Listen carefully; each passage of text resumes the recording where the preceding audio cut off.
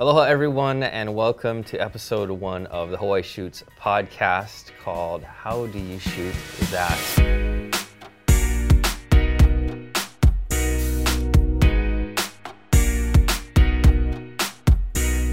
My name is Brad Watanabe and I run a video production company here in Honolulu called B-Rad Studio.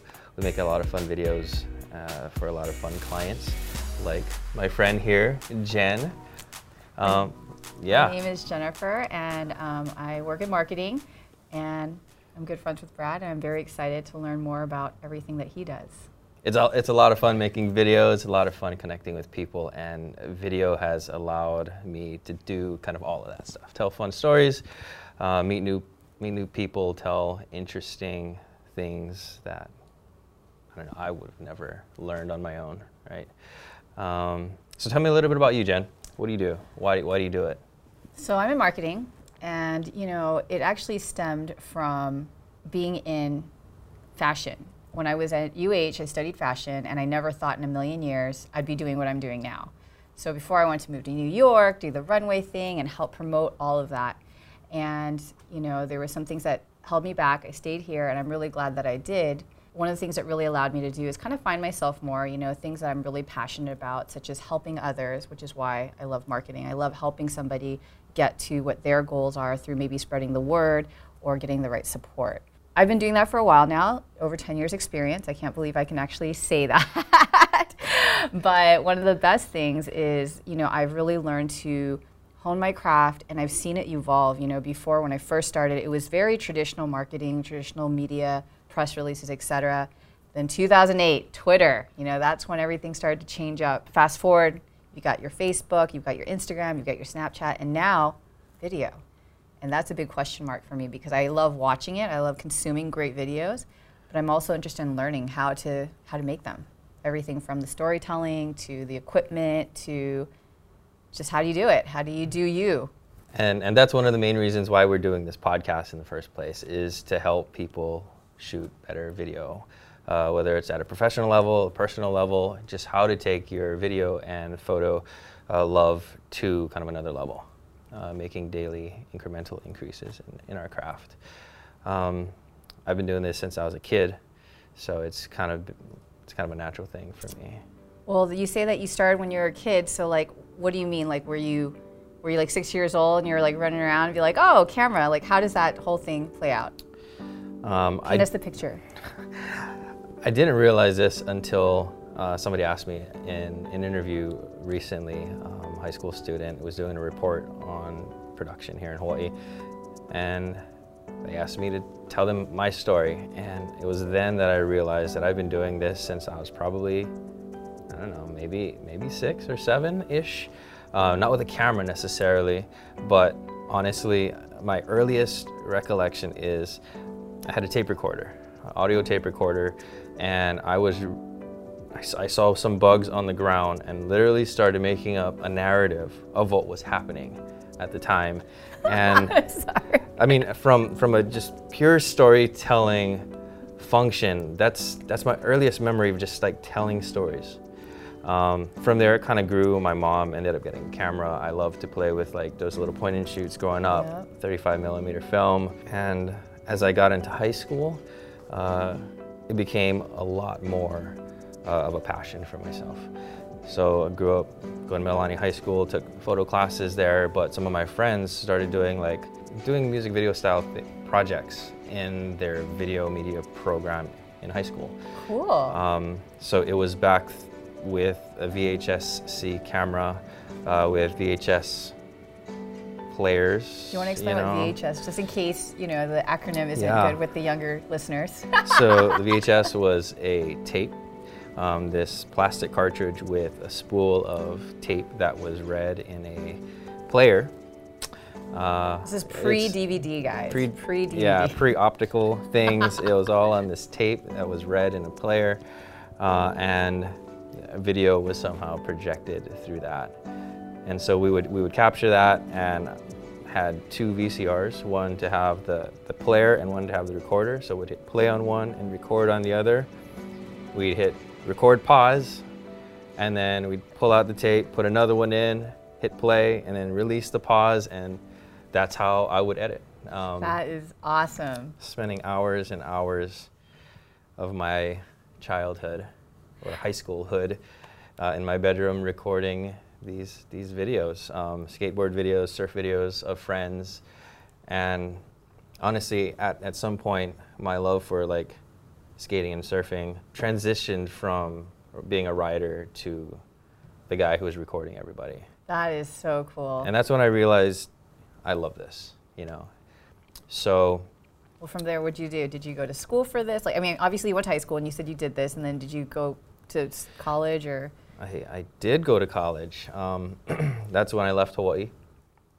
So I took that passion. I got into a few schools. I got into UH. I got into University of Oregon, and I got into Loyola Marymount University for design and for filmmaking at LMU. So I got into their film program. I think they said, one of 1,000 kids actually gets into the program. So I thought, if it's that, I don't know, prestigious, yeah. I gotta go. Yeah. So I never wanted to leave Hawaii, but thought to myself, the door is open. We should give it a shot. Yeah. Move out to LA.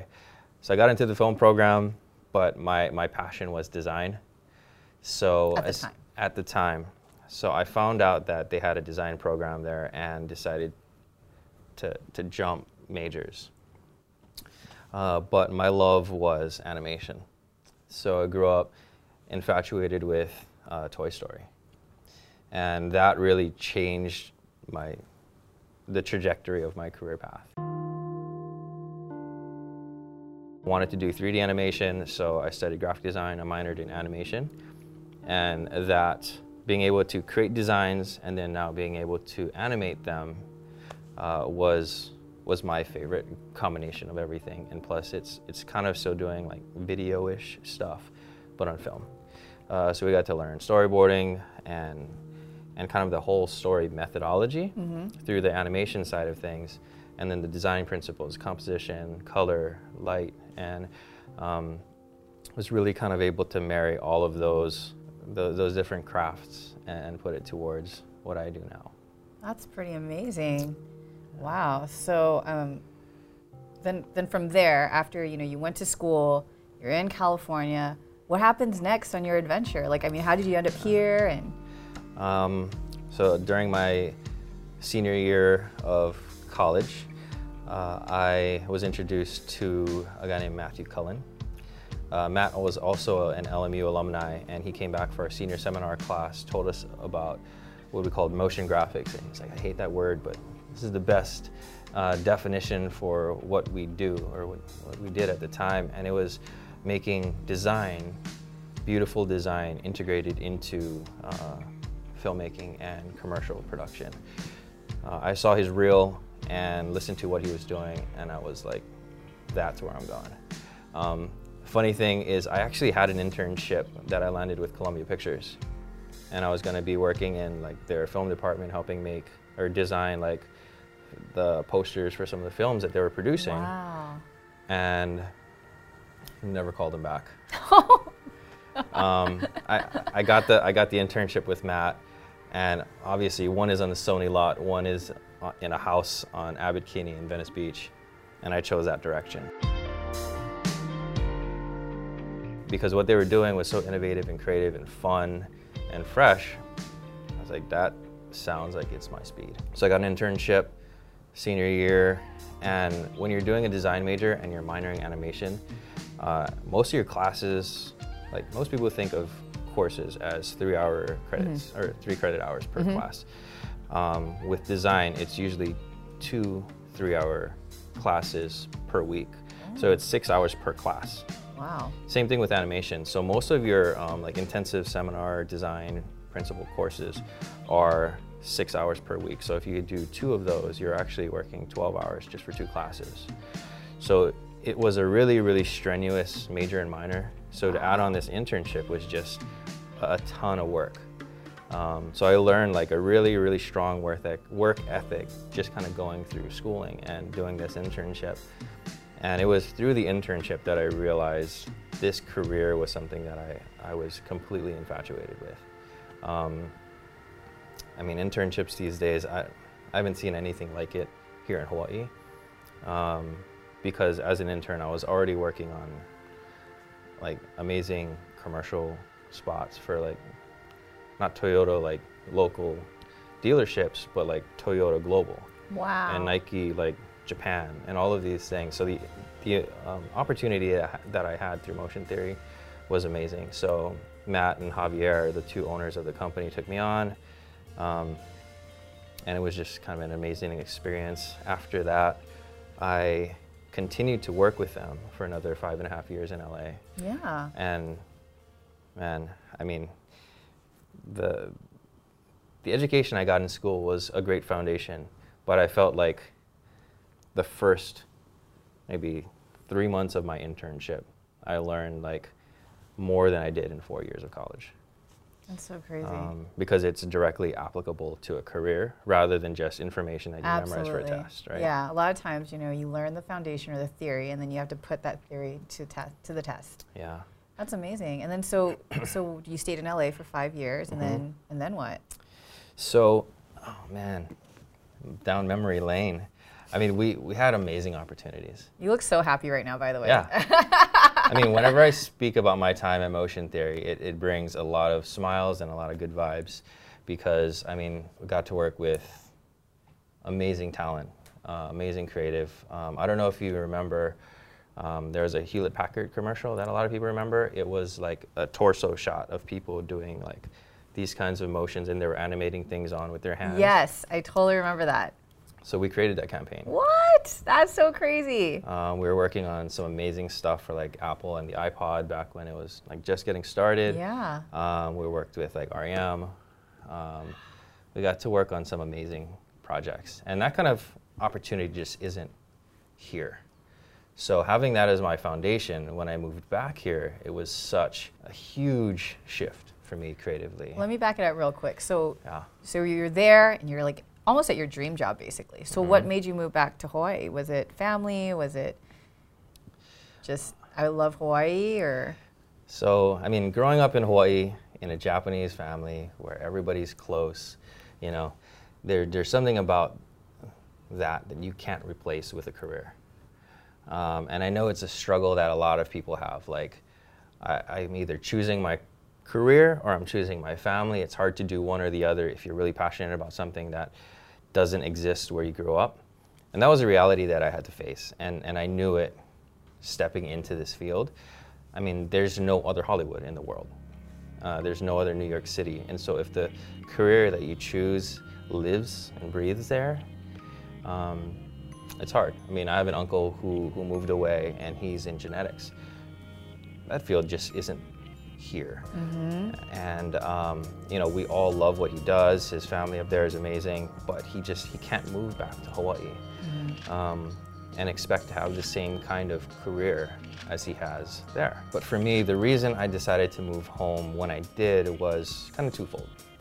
One was a personal reason.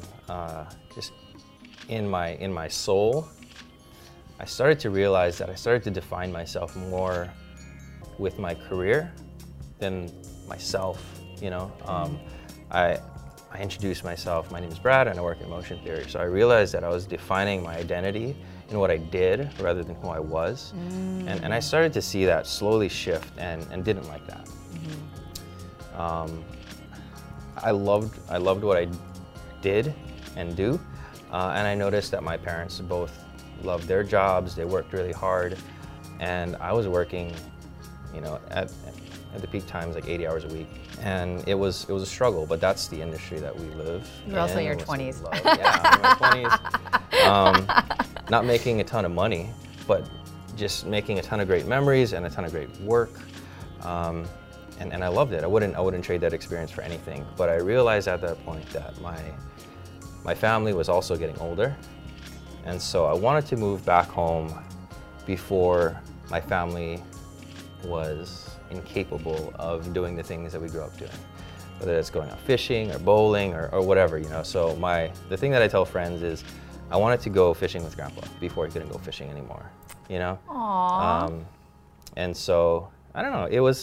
It still is just that part of the personal journey that I had to take, and don't regret it one bit. That's so awesome. I love that. So then you moved back, Mm-hmm. spending time with family. Did you just start your company right away? No. So when I moved back, it was still around the time that HD was becoming mainstream. Okay. So back before there was high definition TV, there was standard definition TV, which was about half the resolution of what HD is. And we were just getting to that point where digital capture was catching up to film. So everything that we did in LA was all shot on 35 millimeter film. I think we did one job or two jobs the entire time I was there that was shot on digital. Wow. Everything else was shot on film. And so it was about that time when the technology was starting to catch up, where it was getting pretty good. But up until that point, it was a multi-million-dollar industry just to get in, right? Yeah, for sure. So when I moved back, it was those personal reasons that brought me back, and it was also kind of a conscious decision, knowing that I might never get back into that industry because that didn't exist here to the extent that it does today. Mm-hmm. So I knew I was giving that up, and so rather than pursue filmmaking here, I jumped into an ad agency, which is maybe a little counterintuitive because I wasn't even doing creative stuff. Even though I had a foundation in design, animation, all of that stuff, I actually got a job doing IT for the largest marketing company in the state. You were doing IT after all that fun stuff you were just telling me? Yeah. So when you work in a small digital shop, part of everyone's role is technology. And I started to shoulder that burden for Motion Theory. So we got to build the file systems, the FTP system, email servers, render farms, and I managed all the edit suites, and I managed all of the After Effects design stations and all of that. So the technology also became a part of my passion. Oh, absolutely, yeah. And as an editor, you learn technology really well. And that was kind of the role that I played at Motion Theory, was learning storyline. I would ingest everything that came in and output everything that went out to the stations. So quickly you learn to appreciate and love the technology side of things. So when I came back, Anthology was looking for a Mac IT person. Now there's not many IT people who know Macs at a server level. There's a lot of people who understand it from the desktop level and can troubleshoot problems. But when it comes to like email servers and FTP servers and all that stuff, there just aren't very many IT credentialed people who can do it. And so even though I wasn't a certified IT technician, I don't think they really had very many back in the day for Mac IT professionals. So I kind of got in on my savvy with Mac computers. And it was actually probably one of the best decisions I could have made at that point. So passing up on the dream of making feature films and all of these fun things, I kind of really dug into creative problem solving. And at the end of the day, even with filmmaking, with commercial producing, with photography, you're solving a problem either for yourself or that a client has. And so understanding how to troubleshoot technology is also just another way to solve problems for people. Did you still make films on the side, like, after work, or, did you do like a mini reality show? This is how I really feel. Nah. Not really. I still had some contacts, obviously, in California.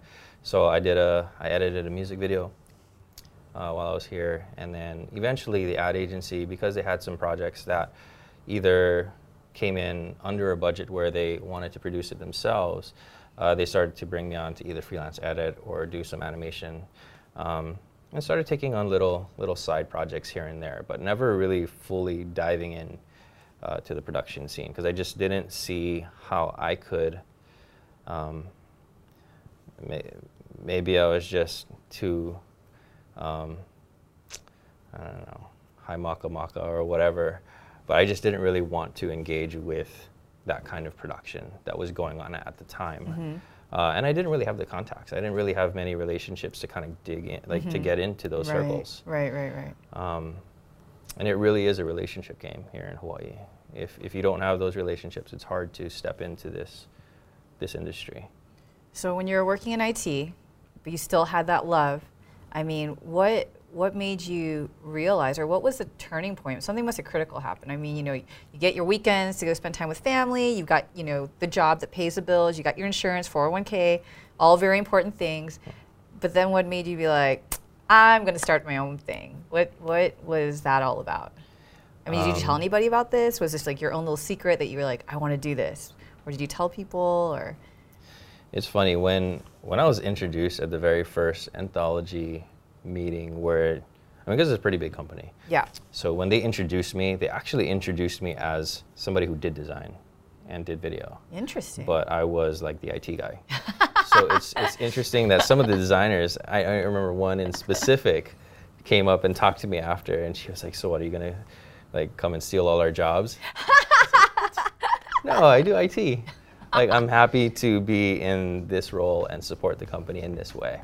And I really feel like that's something that is getting lost today, is that we all have jobs to do, even within the production industry. There's so many different tasks at hand. And to appreciate the one role that you have at that given time is really, really important, and to like fully invest in it and embrace it rather than run away from it because you want to do something else. And so for that time, my job was to be an IT guy. I was the best IT guy I could possibly be. Read up on it, studied, did whatever I could to make sure that I could solve the problems that were in front of me. I agree that everything happens for a reason, and you gotta like make the most of the situation you're in. I totally agree with that, 100%. And I think because of your passion and commitment, there are people that still tell me about how great you were in the role that you were in. I work with somebody that I believe used to help, and she tells me, you know, I love Brad. He would tell me things like, hey, don't do that update yet. I'm still doing research, or, you know, hang on tight. Let me just do a little, you know, more tweaks. I'll make sure your computer's great and ready to go. And, you know, just hearing stories like that's just so awesome that you really just, it's not just about getting the job done, but really putting that extra effort. I think that's amazing. Yeah. I think no matter what we do, we got to do it with our entire intention. Absolutely. So you're being the best you were at that time. And this is like, what, a couple years down the line? Like, you know, you moved back several years, 2 years, 1 year? Moved back in December 2006. Wow. I feel like that was just yesterday, but it really wasn't. Yeah. It's been almost 11 years. Oh my gosh. Yeah. So my wife was studying, my girlfriend back then, she was studying in Beijing, and I was in LA. So when we moved back during that winter, that was like the first time we were seeing each other for a little while. And that was when we decided we were going to stay in Hawaii. You know, so there was also that transition period of just kind of getting reacquainted to Hawaii and with family, and even some of the responsibilities and all of that stuff going on. Mm-hmm. So as some of those things came up, that was also about the time where my wife and I got engaged. Aww. Yeah, so a lot of things going on at that time. So it was maybe 2 or 3 years into my time at Anthology where I started to think that this could actually be something more. It was about the time when DSLRs started having video capabilities, and as the technology grew, as image quality got better, and as software and hardware became increasingly more affordable, I thought this was something that Hawaii could now support. I mean, there were, and still are, no places to develop film in Hawaii. There's really no place for that kind of industry here, but at the same time, that industry was starting to phase out. I mean, you don't see much shot on 35 in LA. It's actually kind of more of a niche thing. Even at the highest levels, a lot of people are producing content on digital cameras. And so with a lot of that transition, technology is getting better, output's getting easier. I mean, even starting to deliver stuff to stations as digital files rather than on tapes or on DVDs or whatever. It's like, yeah, this is really, really interesting. And slowly, you know, like you said, Facebook, Twitter, IG, all of these things started popping up. The distribution opportunities now were no longer the barrier to entry. Because in order for you to have your content displayed for people to see, it had to go through a TV channel. Yep, yep. And with that out of the way, people could really start creating content to their heart's content and sharing it with the entire world. And that's when everything started to click. So as my wife and I were getting along in our relationship, she decided to pursue nursing. So she had a little bit of a shift. And so she went to nursing school, and so I supported her through that. And then being the very responsible woman that she is, she wanted to make sure that we were taken care of before I decided to go on this venture. So I agreed to that. So you took care of her to get her degree, and then you're like, now it's my turn. we waited for a little while till after she got her first job. Okay, that's fair. And then she wasn't super happy there, so I wanted to make sure that she was at a place where she was comfortable. Last thing you want is that to cause more friction within the relationship, right? And that's number one. So I waited till she got her second job, where she was comfortable, and she gave me the green light. All right, guys, take note. That's a big pro tip right there. Have your other half be happy so she can support you to do your love. And whenever you're both on board, there isn't that constant tension, because it's easy for one person to start to despise what you do because it starts to take away from them, or from, financially from the relationship, or whatever it is. It's a two-person endeavor. Whether or not they're involved in the business at all, they're your biggest support system, and they're there to comfort you when things are going well or not so well. So having your other half, your significant other, on your team supporting you at 110% is absolutely necessary when you're starting your own thing. Good to know, good to know. So she's in a happy place, she's in a good place, both are responsible. Then what happened? So you were just like, did you already have this kind of brewing in the back of your head for a while, or was this something where Yeah. So I'm working at Anthology full time, and then I'm working on, at that time I called it Kokua Creative, because I was also doing IT on the side for other people, and I was doing production and editing and whatever on the side for people. So Kokua means help, and so the whole idea with that name was just creative help wherever you need, and creative solutions. And so I did that as a DBA for a little while, and started to transition over to the BRAD moniker as the production side started to pick up. And when I realized more of my brain was being consumed by the projects that I was working on than my work at Anthology, I realized, it's not fair to them. And I was still doing my work, I was still making sure everything was taken care of, but at the same time, I realized where my heart was. So I pushed back to being part-time there, and eventually said, I think I need to try this. And it was when the production work was starting to overtake, even financially, the work at Anthology. So then I was like, you know what? In order for this to grow and for me to not burn out, to give it its real chance, I've got to try this now. Wow, that's a really big risk and a really big leap. Even though, everybody wants to have their own business, right? That's always the dream, right? I want my own business, but I think that's really good that you took time to think it through and really, made it work so that it's sustainable. It's not just something you're just like on a whim. Yeah, and I made sure that I had some decent contacts as well before I left. So just a pro tip, working at an agency first, even though it wasn't the intention, became the most amazing opportunity, because now this 100+ person agency where I'd worked for over 6 years had seen people come and go to other creative endeavors. We're now all potential clients, right? So that's 200+ people that I've known and have known me as a problem solver, psychologically, who now I can reach out to, or vice versa. So it was actually one of my former coworkers from Anthology who now worked for Hawaiian Airlines, who, when I left, because I don't want to cross those boundaries, said, now that you're on your own, we can talk. Mm-hmm. And that's actually how one of my biggest clients relationships actually was formed through that. That is so amazing. Oh my gosh, that's so cool. I didn't know that. Yeah. Wow, very, very cool. So let me just ask for clarification. Is it B-Rad Studio, B-Rad Studios, B-Rad Productions? What is your company name, Yeah. just for the record? Sure. So people have been calling me B-Rad since high school. And so I thought about that name ever since I was in college and tried to get the URL brad.com since, I don't want to date myself, but since like 1997 or 8, I've been hunting for that. And that wasn't available. And it still isn't available. I reached out to the guy, hopefully GoDaddy, hook me up.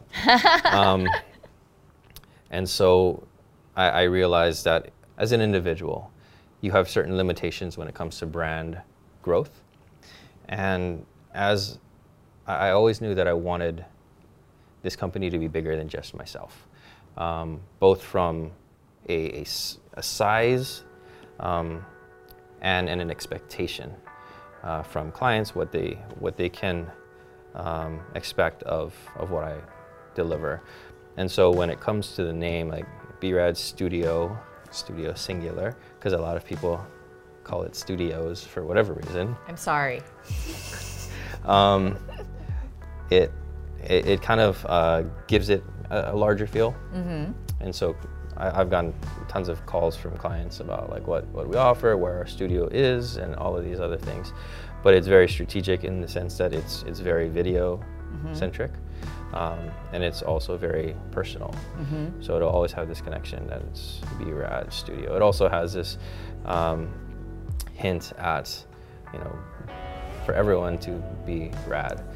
And that's kind of the subliminal message that we want to do things differently, we want to do things fantastically, and we want to be different.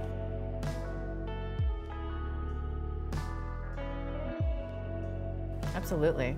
I think you guys are definitely accomplishing that. I mean, you guys do so many great things, and I know for us, like, we met through my workplace, but I feel like, we've really transitioned our friendship, or working relationship, to also a friendship, and I love learning and hearing about all these stories that you have. What about for the young people that are listening, or, people who have graduated too, so not to say you're not young, but, for our listeners out there that are just getting started and, whether they just graduated or they're professional and wanting to get into videography, do you have any top 3 tips that you give them? Okay. So here's another tip. Okay. For not just the user, but also for the potential client. For whatever reason, the V word is almost like a swear word when it comes to people within the industry.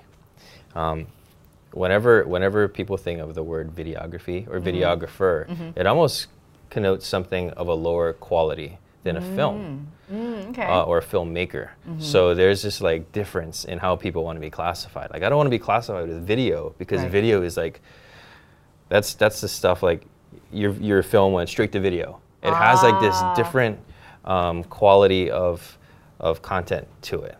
And so people don't actually like being called videographers. I didn't know that. And the funny thing is, nobody's shooting, or not nobody, a very small percentage of people are actually shooting on film anymore. Even though they want to be called a filmmaker, most of them have never touched film in their life. Yes.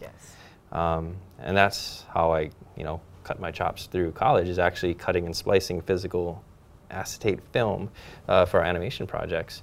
But people actually don't like the V word. And I know that a lot of people outside the industry don't really know that. But it's definitely one of those things that, for whatever reason, a lot of people don't like. Well, it's interesting because I was Googling when I was trying to start, Yeah. in this whole industry. I was like, I want to learn how to do videography. The first thing that comes up is wedding and bridal. And Exactly. I'm I was like, that's not what I want to do. I mean, weddings are great, but I was like, that's not what I want. I want to, tell different stories about the cool things that I do, or even my company. And So you'll notice even within the branding of wedding companies, they'll say we make wedding films rather than wedding videos. Something about the homemade nature of a video lessens, I think, just quality or just intrinsically, that's how people feel. Yeah. I never I thought about that. Yeah. My mind's a little blown right now.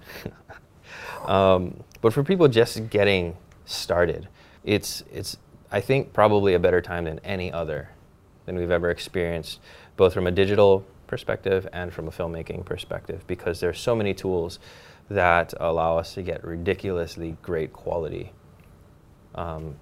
footage, video, photo, film, whatever you want to call it, and I think it's no longer the barriers of quality of video content.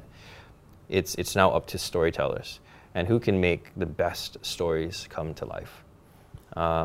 Back in the day, people were shooting really low quality films on DV cameras and getting into film festivals because the story was good. You'll notice that you can actually listen to a podcast for hours, but you can't watch silent video that's terrible for even a few minutes. This is true, yes. Because story drives us. Story retains our attention. It's not pretty pictures that will sustain us for a very long period of time. Now we do have like beautiful things that we shoot, and those are very, very popular on Instagram. You know, the visual stimulus is still very, very important, but it's the quality and the depth of your storytelling that makes your stuff unique.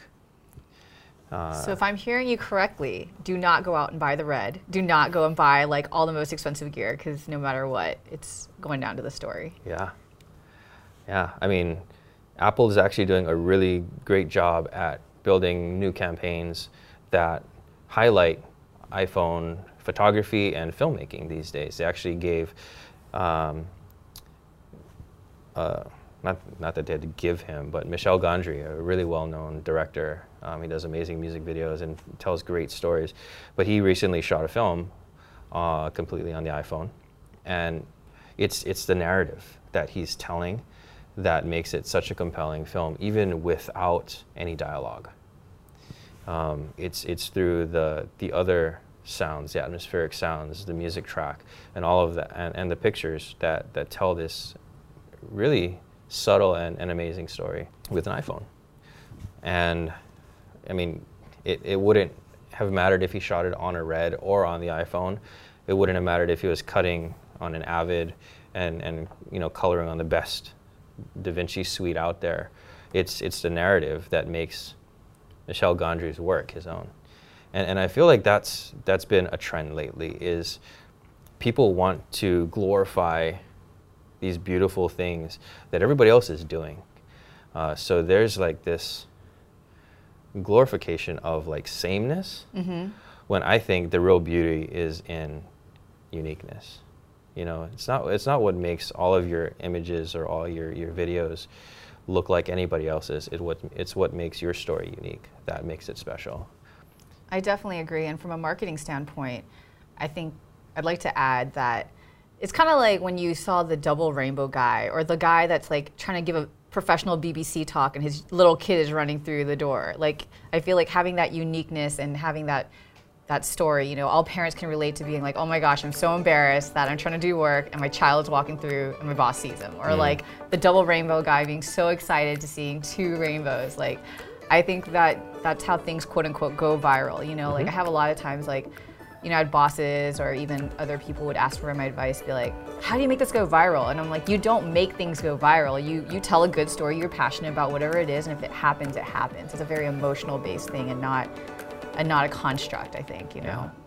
And then you have the serendipity of it all, like the Chewbacca lady. Yes, oh right? yes. Just capturing moments in life that people want to see or would have loved to experience in real time, but just never could have. And the iPhone makes that available for everybody. Yep. So that's one of my tips. I actually work with a bunch of in Hawaii, you work with a lot of travel and tourism clients. And so like with some of the hotels and stuff in Waikiki, they're all on the same beach, all 100 feet from each other, and they'll actually take photos and video of almost the same things. The landscape, the beautiful Hawaii, and all of that is not unique to any brand. So what I try to communicate to them is it's about what makes your property different than anybody else's that will make your content more valuable and stand out even more, because that belongs to you. Yep. Diamond Head does not. The ocean does not. So even the best images still are of somebody else or something else. So focus on what makes you you. All right, so I've asked a ton of questions today, and I think that you guys out there listening will probably have some questions or maybe comments or even ideas of topics that we can talk about, and we want to hear from you. Yes. Please feel free to shoot us an email, questions@hawaiishoots.com, or hit us up on social media. We're on Facebook, we're on IG, we're on Twitter. And personally, I'm at Brad Watanabe. And I'm J-Lu. So make sure you connect with us on the social medias, and we'd love to connect with you soon. Leave a comment, drop us a like, and if you really enjoyed the stuff, you can always hit that subscribe button. That'll be the cherry. But until next week, hope you have an awesome one, and we will see you next time. Aloha. Aloha.